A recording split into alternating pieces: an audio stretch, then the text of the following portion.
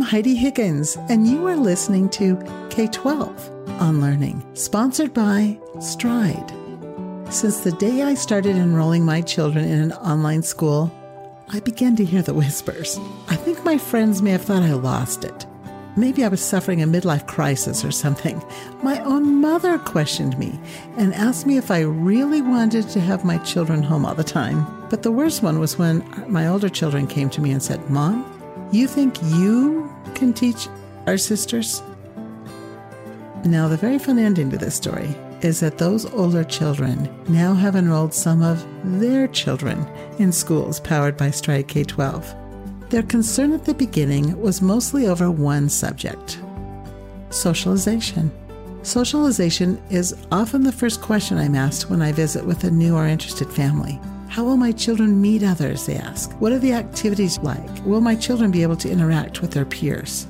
Well, I'm happy to report that students who are in a school powered by Stride K-12 can develop great social skills with their teachers and their classmates during Live Class Connect sessions. Maybe also while they're attending outings and activities that are offered within the school and through the National Stride online community. Of course, I mention these things aware of the current circumstances. The schools will be ready to add in-person experiences again when they're allowed. In this episode, I'm going to reintroduce you to Allison Miller, an experienced learning coach. You may remember Allison from an earlier episode where she talked about digital citizenship. Allison worked with 4 of her own children at home and found success with them socially and academically. She now works to provide information for learning coaches, as she is an integral part of our online coach-to-coach sessions. These online interactive experiences are just an example of what you can find in our programming to support learning coaches and students, as well as add a little socialization for you too. Thanks for joining us, Allison. My name's Allison Miller. We started back in 2003 with 4 children who've been through the program since that time. We've had an amazing journey, and it's been a pleasure to meet other learning coaches all over the country throughout our time with K-12. So today our topic is socialization in the online school. So we talk about socialization usually about once a semester because it's one of those things that you could call the number one question. It's over the years that we've been a K-12 family. I think that's the question I've been asked more than any other single question. What about socialization is the question I get. So we're going to be talking today about what we actually mean when we talk about socialization, how it works when your student is learning in an online setting. And then because we know this year is a little different for all of us, we'll sort of extend all of the ideas for socialization in a normal school year to ones that we might be able to implement now as things are progressing through this very unusual time frame that we find ourselves in right now. So that's what we're going to be covering today. So first of all, what are we talking about? When people are talking about socialization, it's a buzzword people toss around, and I'm not sure that people always know exactly what they're talking about. We all know what we mean by socializing. That's where we're engaging with others in a social way. But socialization is actually defined as the process that begins in childhood by which we as individuals acquire values, habits, and attitudes of society. It's also the social interaction with others that we're usually talking about. So it's both the understanding and learning how to navigate society's norms and rules of behavior and the activity of social engagement itself. And it's a lifelong process. We develop social ability throughout our lives, learning social behaviors, primarily through social interactions. And this allows us as individuals to participate effectively within society and to extend the culture that we've learned to others. That's what we're talking about when we talk about socialization. So what is the purpose of socialization?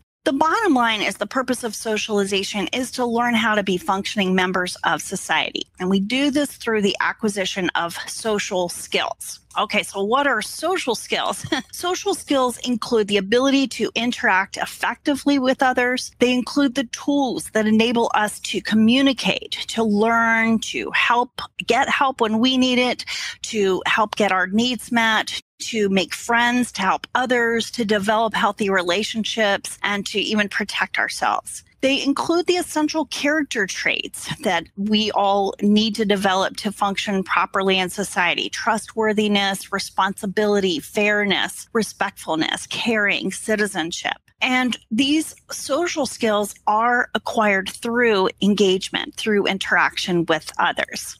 So yes, we do learn all of these social skills and to socialize through engagement with others, but who are these others? Who are the agents of socialization? What are the sources of socialization? Well, the primary agent of this knowledge is the family. We learn most of this from our families, those that we immediately learn from, primarily parents. Many times learning coaches are spending a good time, and sometimes our learning coaches aren't the parents, and those are also would sort of count in this category. And the second most essential agent of or source of socialization is peers, our peers. Peers can come from a lot of different places, though. So one of the primary ones, of course, is school, or in earlier years, daycare. We have peers in our neighborhoods from whom we learn certain types of social skills, our religious communities or other types of communities we might be engaged in. We learn through mass media. And I would add to that nowadays, for better or worse, social media, through sports,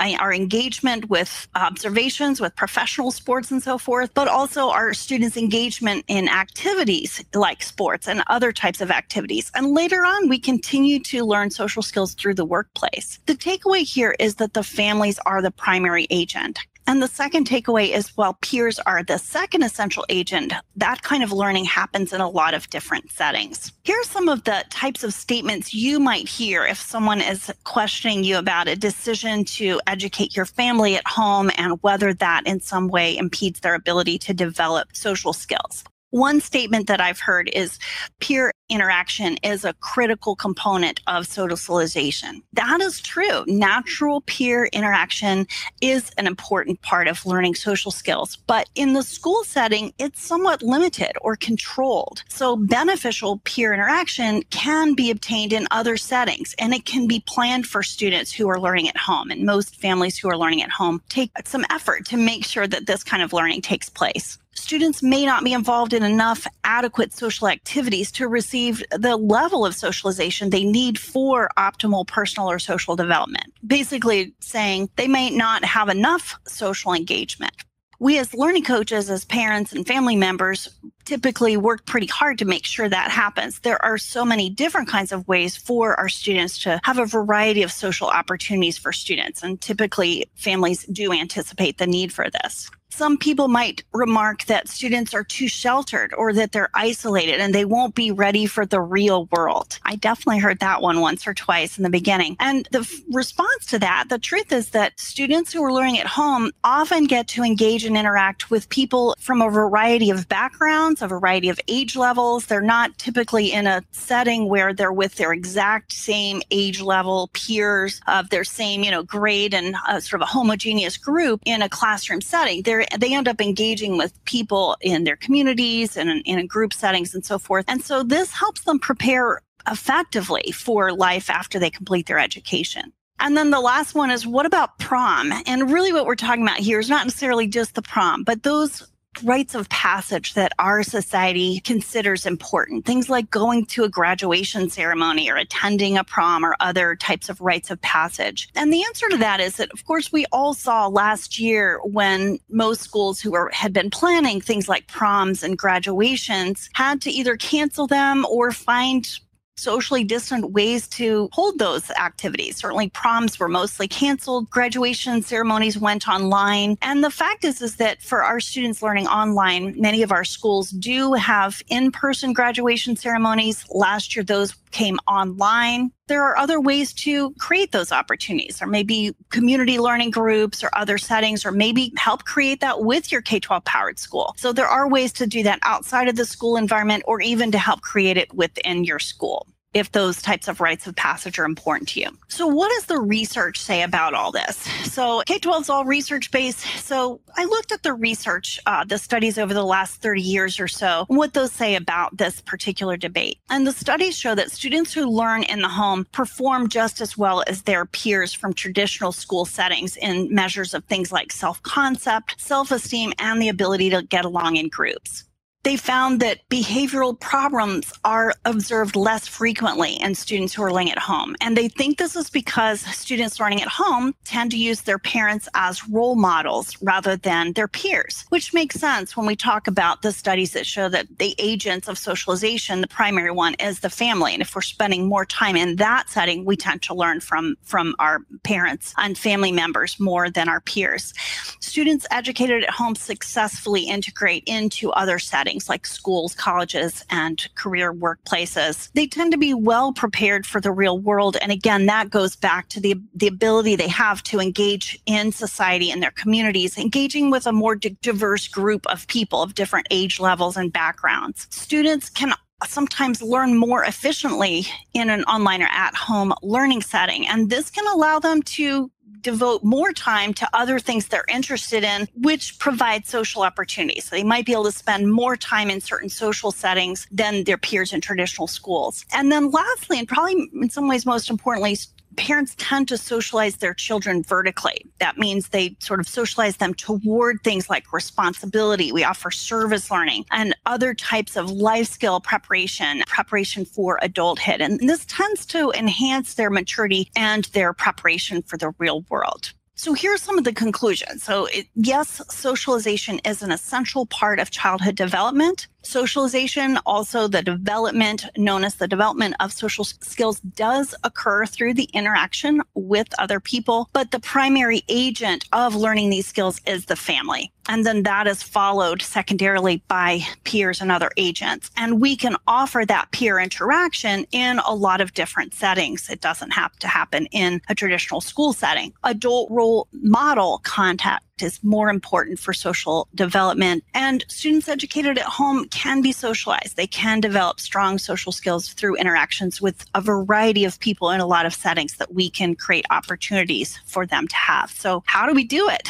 So how does this work for us to make sure our student does have optimal opportunities for socialization? And it can take a little bit of time, attention, and planning on the part of the learning coach. This year, many learning coaches have had to sort of adjust to finding ways for our students to be social at a time when they really couldn't be, not only in a traditional school setting, but in other face-to-face settings. So many of us have become pretty good at figuring this out, and many are still trying to figure out more opportunities. I hear it probably every week someone brings that up. So even in normal circumstances, it takes some time, attention, and planning. The activity level that your student has really depends on your student and what they are wanting and what your family wants to offer and what fits in well with your family. So what you want to look for are a variety of age-appropriate activities, ones that interest your student. They may offer not just social engagement, but they might also offer enrichment or exercise or leadership opportunities or service learning opportunities. So those are great opportunities for our students to not only learn social skills, but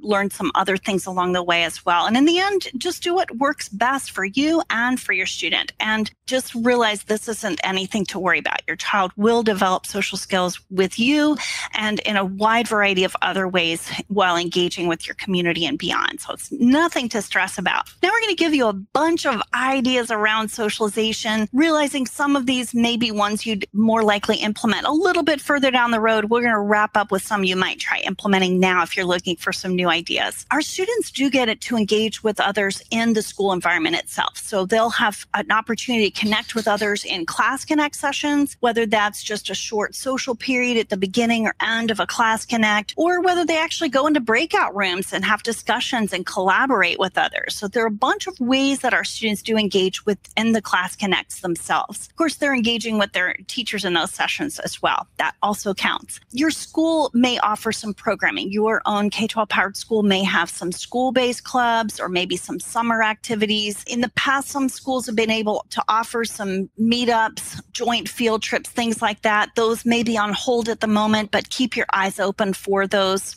Beyond that, nationally, K-12 offers a lot of programming for students, clubs for students of all ages and grade levels, kindergarten to 12th grade, in a lot of different student interest areas. The K-12 national clubs are a fun way to meet students from all over the country. There are special events, there are summer programming to look forward to, and those are all another way for students to engage in a virtual setting. And then you can sort of engage with other families and learning coaches through the K-12 community. That's a part of the K-12 mobile app that's designed to enable you to connect with your own school community, but also check out your school may have social media groups that you can engage in to meet others who may be local to you that you could meet outside at a park or something like that, or at least connect online and meet in person later on. These can be good ways for you to connect with other families and students in your own K-12 powered school. So look, stepping out, sort of thinking of concentric circles, we'll sort of step outside of the school community to your local community. So you might check out some organized activities, and some of these may be virtual right now. Some of these may be outside as the weather's getting better, but things like team or individual sports, dance, music,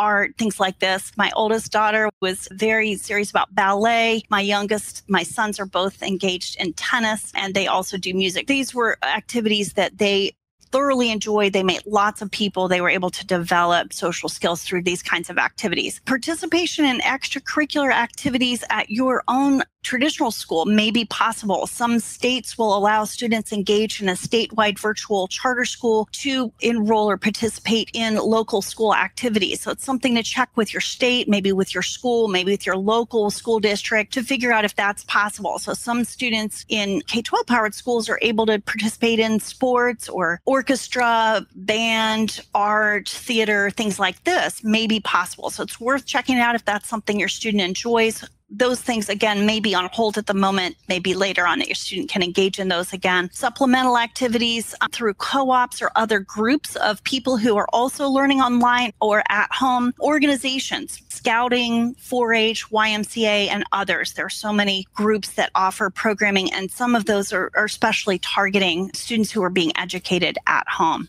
Look for programs at places like museums, a library, nature wildlife centers, zoos. We have some at a raptor center near us, a botanical garden has some programming for young people. Again, these went online for most of this school year, but some of them, because they're outside, are starting to open up, and they just are socially distanced outside with the mask on. They can engage in those activities. Parks, recreation centers, historical sites may have programming. These are ways for your student to kind of learn something and maybe tap into an interest they didn't realize they had and something they want to continue later on. Some religious communities have programming designed for students learning at home, or just your religious community may have other things like Sunday school or summer programs that will be another place for your student to connect with others. So then don't just sort of limit yourself to your community. There are programs at the state and national level that are worth checking out as well. So there may be some summer camps near or far. Some of those may be something to do later on. There may be state selective programs if your student's really serious about or passionate about sports, music, dance, or art. These are some that typically have state selective programming. You might find a local course.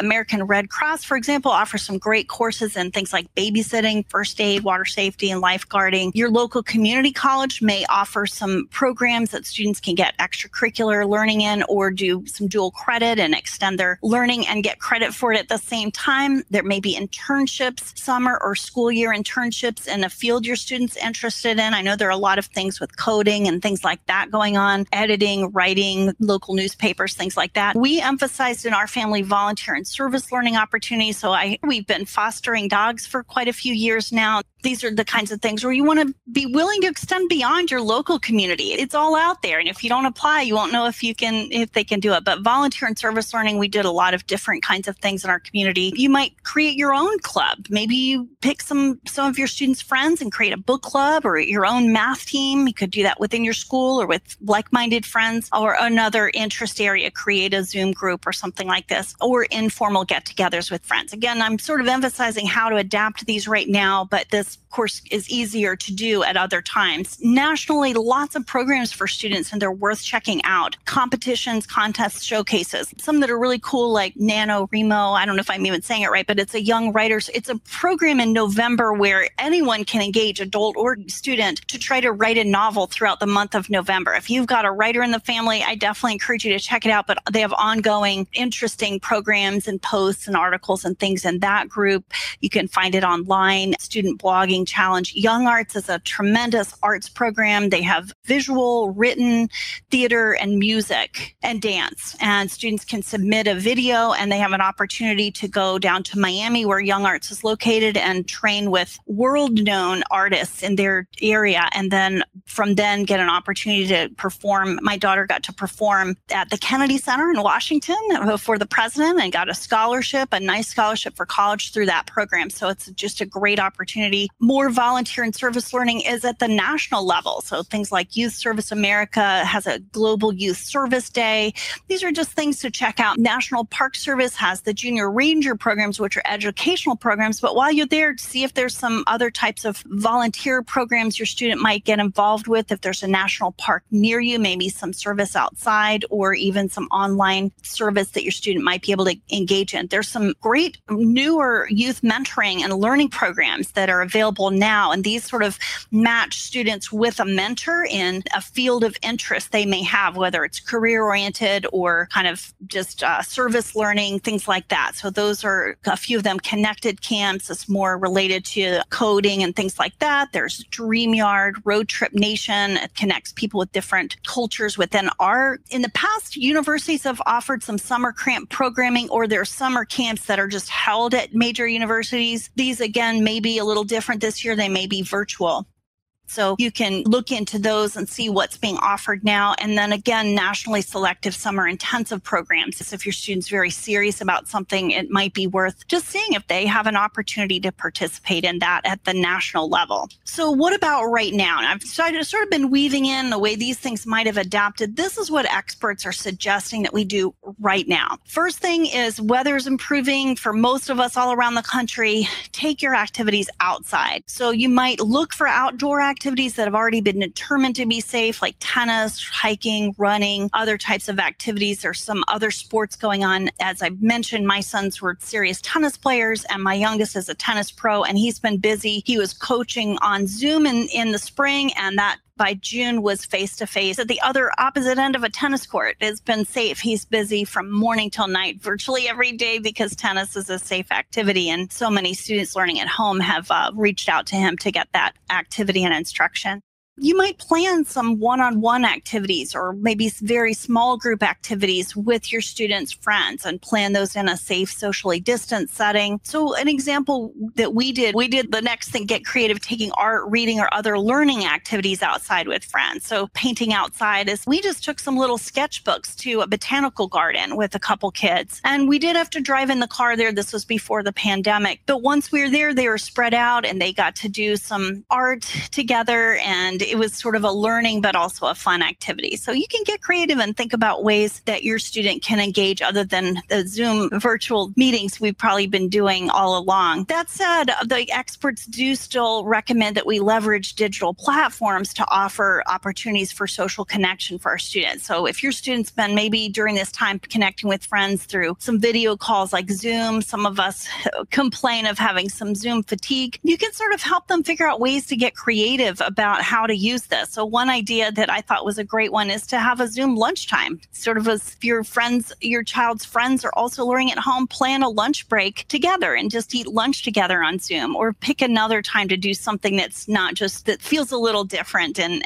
elevated. You can create some enjoyable virtual activities. So you might have them Friday night stream a movie together. You can create a watch party online so they're all kind of watching it simultaneously, and you can enable private chat in the watch party, and they can be chatting with each other online throughout while they're viewing the film together. there's an app called Cappuccino that lets them create a mini podcast. And so the way it works is instead of sort of maybe texting all day, if you don't allow that during school for distraction, they can actually kind of record little quips and ideas throughout the day, and it compiles it into a mini podcast that a group of people can share with each other, sort of have that full connection all at one time at the end of, let's say, a day or whatever period they establish for creating their mini podcast together. Another fun idea is to host your own virtual club. So maybe we create our own science club. If your student loves science, you could maybe get some other parents together and organize doing the labs together. If you know other students in the same grade level, do those on Zoom together, foreign language or book club. And in fact, this sort of reminds me of an idea that many families around the country implemented this year called learning pods. So there was an idea of the pandemic pod in the beginning. So people who maybe were living on their own could create a pod of a small group of people and agree that we're just going to socialize with each other. So we have somebody, but we're not all out meeting other people and exposing each other to that potential COVID. So they created pandemic pods for social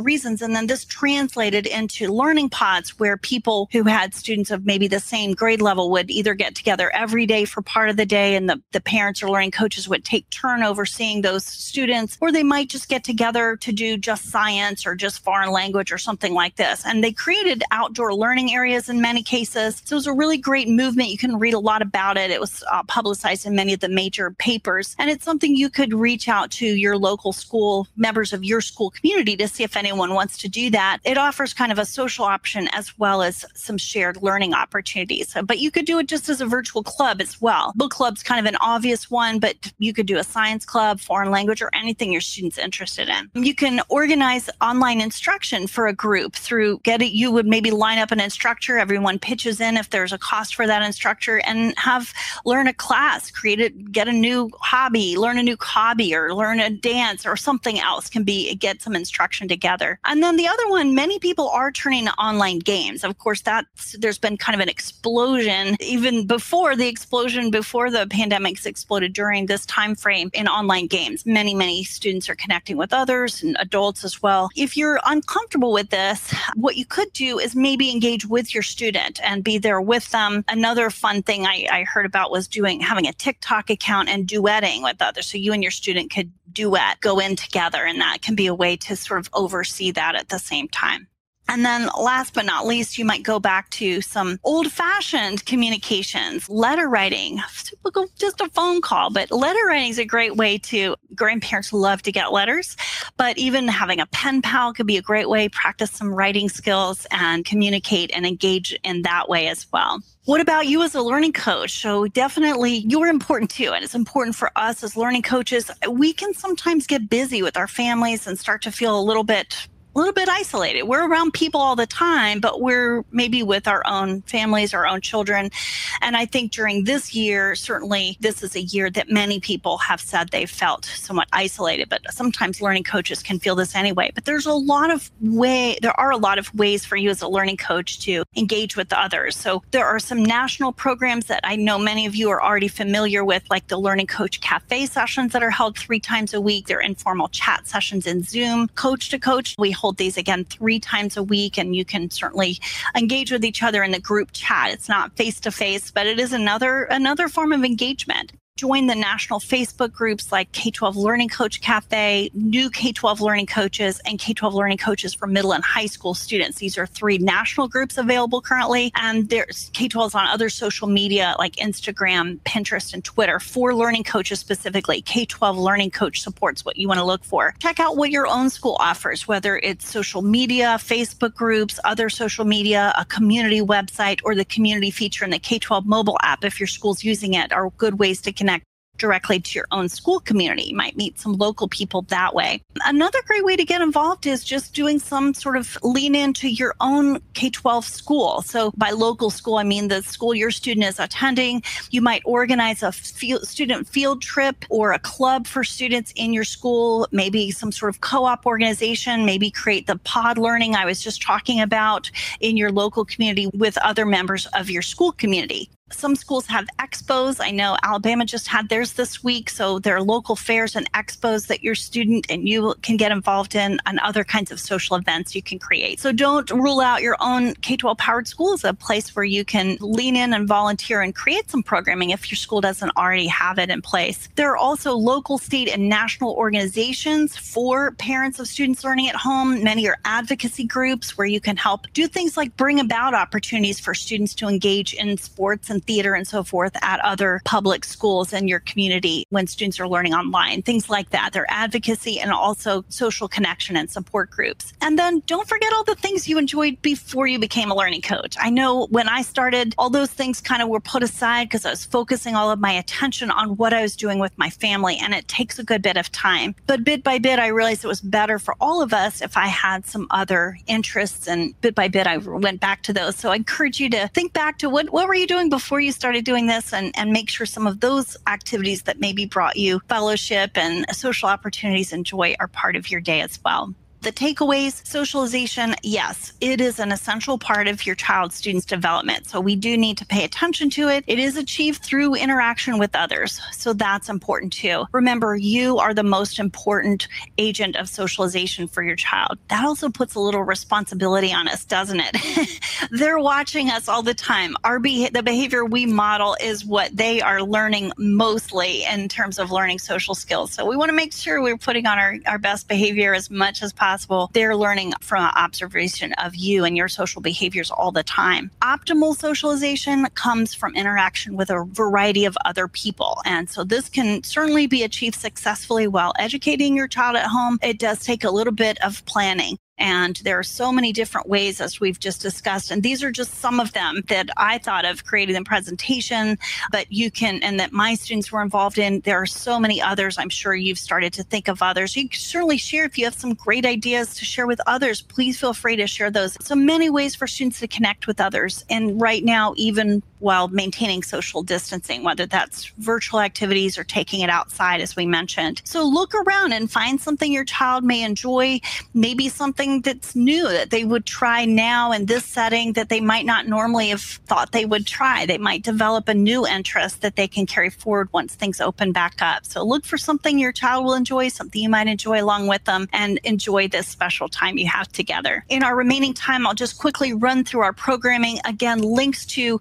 learn more about these programs and to register for them are in the resource list. Learning Coach Cafe sessions are now held twice on Wednesdays and on Saturday mornings prior to Coach to Coach, informal chat sessions. These are sessions where we just share ideas. We usually have a laugh. We support each other. We usually have a lot of fun. So we'd love to have you join us in those sessions held Wednesday mornings and evenings and Saturday mornings. Coach to Coach, every week we have a new topic. If you're brand new, we have walk to class sessions. These are 2 one-hour sessions that cover everything from setting up your schedule, setting up your learning area, a full demo of the online school, K-12 mobile app, and more. So you'll find links to register for those. They are available on demand. So you'll get an immediate link to view this session. You can find all of our programming continuously updated information in the Learning Coach Support Program's online newsletter. Right now, we have national clubs for students of all ages and grade levels, a variety of activities in art, music, DIY, cooking, Lego. They're all great fun, and we'd love to have your student join in. There will be other opportunities along the way. Some summer programming is in the works, special events. Sometimes we have national competitions, so keep an eye out for all of those programs as well, and bookmark the student club programs so you'll know about those items as they come along. Thank you for sharing your time with us today. We hope that gave you some new ideas. Take care now. In the podcast notes, I'm including a list of resources for activities and events within the Stride K-12 online community. Don't forget that your online school will also be providing you with a separate list of their events. I encourage you to check out these resources and learn where to stay current on what is available for you and your family.